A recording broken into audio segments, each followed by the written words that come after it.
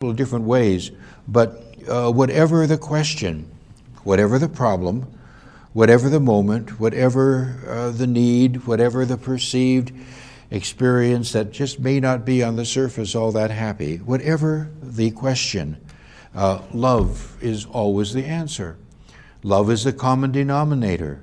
Love is the expression of how to move through the things that we might think to be challenging at any moment, or the things that we perceive to be loss within our life, or change that we really didn't think we chose to participate in. But love is always the answer. Now, let's understand this as it says up there. I can be semantically a nitpicker, and I recognize that. But oftentimes we use the words God's love, and it isn't, because if you possess something, what can you also do? Lose it, can't you? It can be taken, can't it? Hello? So in my mind, love is not something that God possesses. Neither God's wisdom, God's peace, we can go through the whole gambit of that. But today with love, it isn't something that God possesses, that there is a kind of anthropomorphic being somewhere that possesses what we call love. But it's better stated, at least to me, as we recognize it, as an inseparable connection. It's God love. It's God peace. It's God wisdom, all of the other things that we might come up with in that power. So love then has to be an essence. It has to be an energy. Because remember, we're not talking about this anthropomorphic experience of a God somewhere that possesses love, and if it is an apostrophe, then that is a little tenuous because it may not be there the next time we look. But it's an integral part of the fabric of all things. It's an essence, it's an energy, it's a power. And we like to say within unity that it is a power that contains with it an attraction energy, sort of like gravity in a way.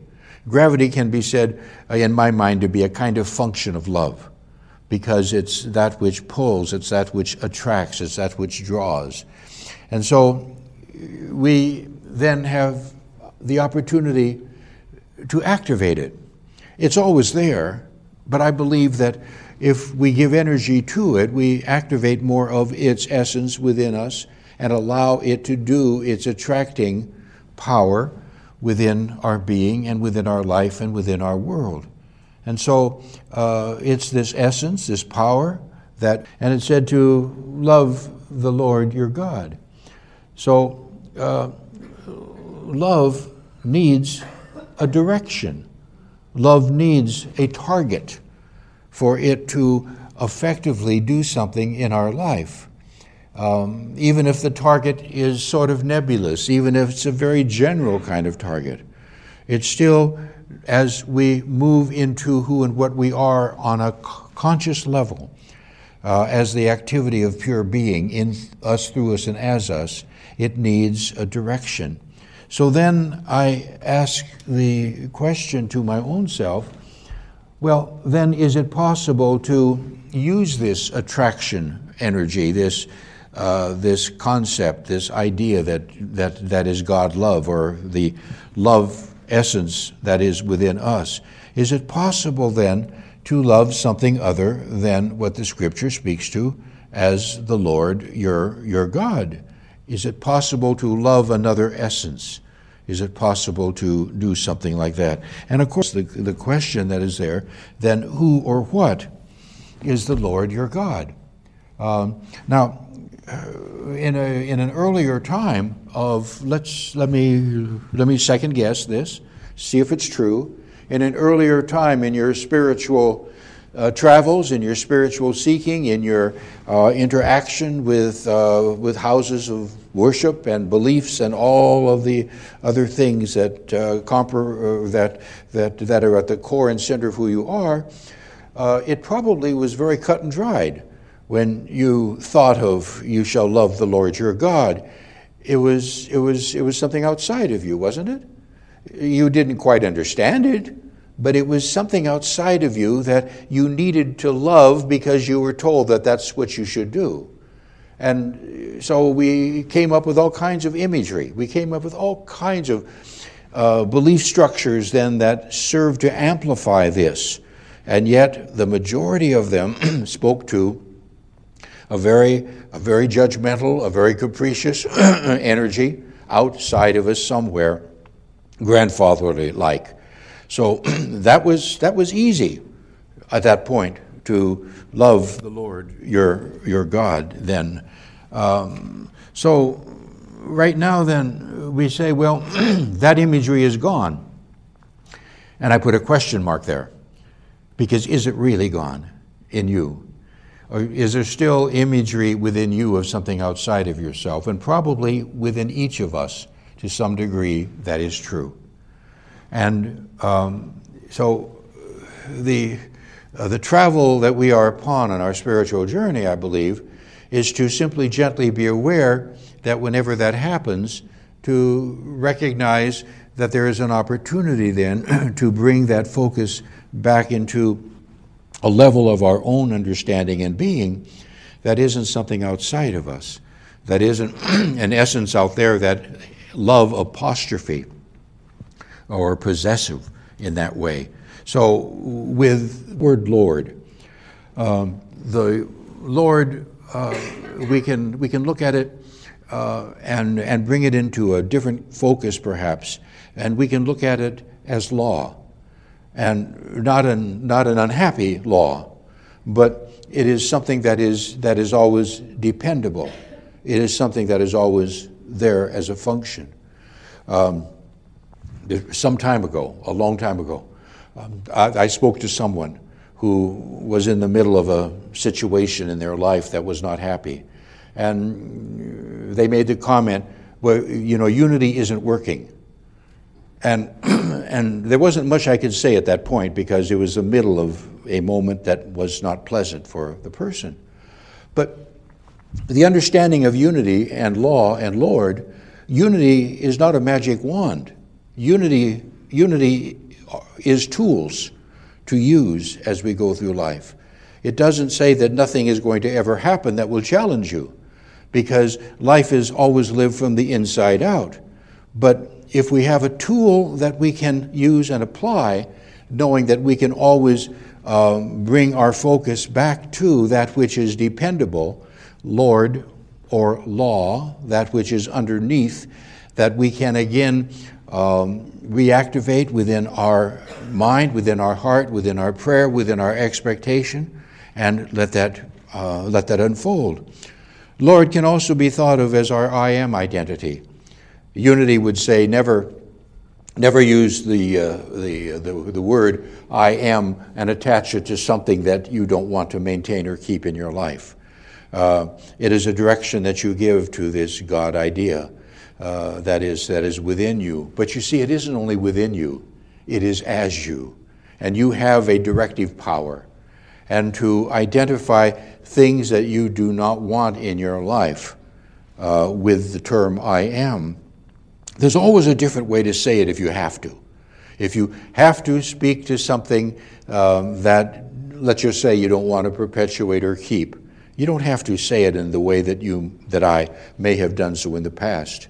An identification, I am that, or I am this. So the Lord can be thought of then as my I am identity. And it can be thought of, of course, as our spiritual self. This is the Lord of our being. It is the cornerstone of who we are. It is the God identity with which we were created in, through, and out of. It is that essence that we have always been, that we will always be, that we are right now. And the only thing then that we are working on is a level of conscious knowledge of this. We can't interrupt it. We can't take it away. We can only remember and live in that conscious awareness to varying degrees, and we are learning to live within it to a heightened degree, to as much as we can. So clearly then stated, we believe, is to love this, or to generate a focus toward what returns to us peace, or the side effects of love, which would certainly be an attitude of peace in that way. So we love this idea, to love the Lord, to give energy toward the acceptance of all of these things that are concrete and stable within us. And as we do this, it returns to us the knowledge that we are doing it correctly, because it brings peace into our life. These words, then, love the process of the re-identification with the inner Christ, with all your soul, with all your mind, and with all your heart. Re-identify, love that re-identification, that energy. It says the key in this particular instance perhaps is found in the words, love your neighbor as yourself. It wasn't just left alone that you shall do this, but it gave an indication of how to do, of why to do it and when. Now, assuming then the correctness of the Scripture as it has come down to us, the second key then may be found within the word as. Is it there possible that all this really hinges on seeing the self correctly? Because as love extended outward, who is your neighbor? Well, your neighbor is not only the person you can reach out and touch, but your neighbor is perhaps, if you and I would expand it correctly, it's everybody within the whole cosmos. But as we love everything, so then we bring ourselves to the next question and slide. It said, do you consider yourself lovable? Are you lovable, self-lovable, not a possessive? Are you self-lovable in spite of? And you can fill that in. Are you self-lovable regardless, or nevertheless? Whatever you want to throw into that cauldron of things that you may have experienced, or you have heard, or you have said, or in that particular way. So we're talking then about you and your acceptance of who and what you are. And we have the word forgiveness meaning in there, if that is germane in your experience. A lot of people carry stuff with them, If you only knew what I've done, if you only knew what I've said, if you only knew what I participated in. So forgiveness, we use that word in our vocabulary. And forgiveness is not a function of God, because it has only a meaning that is self-identified, or perhaps something that you can extend and I can extend to other people. But you are always held in the mind of God, in the essence of pure being within which you were created, period, regardless of what you and what I have chosen to do in an outer way in this life experience. And then I want you to remember that this is a non-vindictive universe, that there is no will for you that you don't understand as it exists out there. And if you don't do it, you're up a creek, and that's not a pleasant place to be. You are your own journey director. You chart your own course. And love is a kind of compass that is integral within this course charting of your identity and of everything that is around you. We understand that regardless, in truth, no. But remember, we are talking, you can love people, but you do not have to identify and embrace what they are doing or saying. So Advent, which is this preparation, is the experience of love activated within us, of love activated, and we give it a direction. We choose where we activate love toward. And to remember that if you are loving the Lord, the law, your God, with all your heart, soul, mind, and essence, that there is a side effect of doing it. And the side effect of doing it is feelings that are good and happy within us. And they feed and they nourish it. So remember a couple of things. This is a non-vindictive universe. You can't mess it up. There's nothing you can do to separate you in any way, shape, or form except in your own mind, and that can be corrected from the Lord your God, from the law that knows you only as you are created to be. Nothing can mess that up. And Christmas is a time in our year when we simply pause to remember who and what we are. And that's a good thing. Who can you love more this week? Well, begin with yourself. You're worthy of love. You're worthy of remembering that God love is who and what you truly are. Not a possessive, but an identification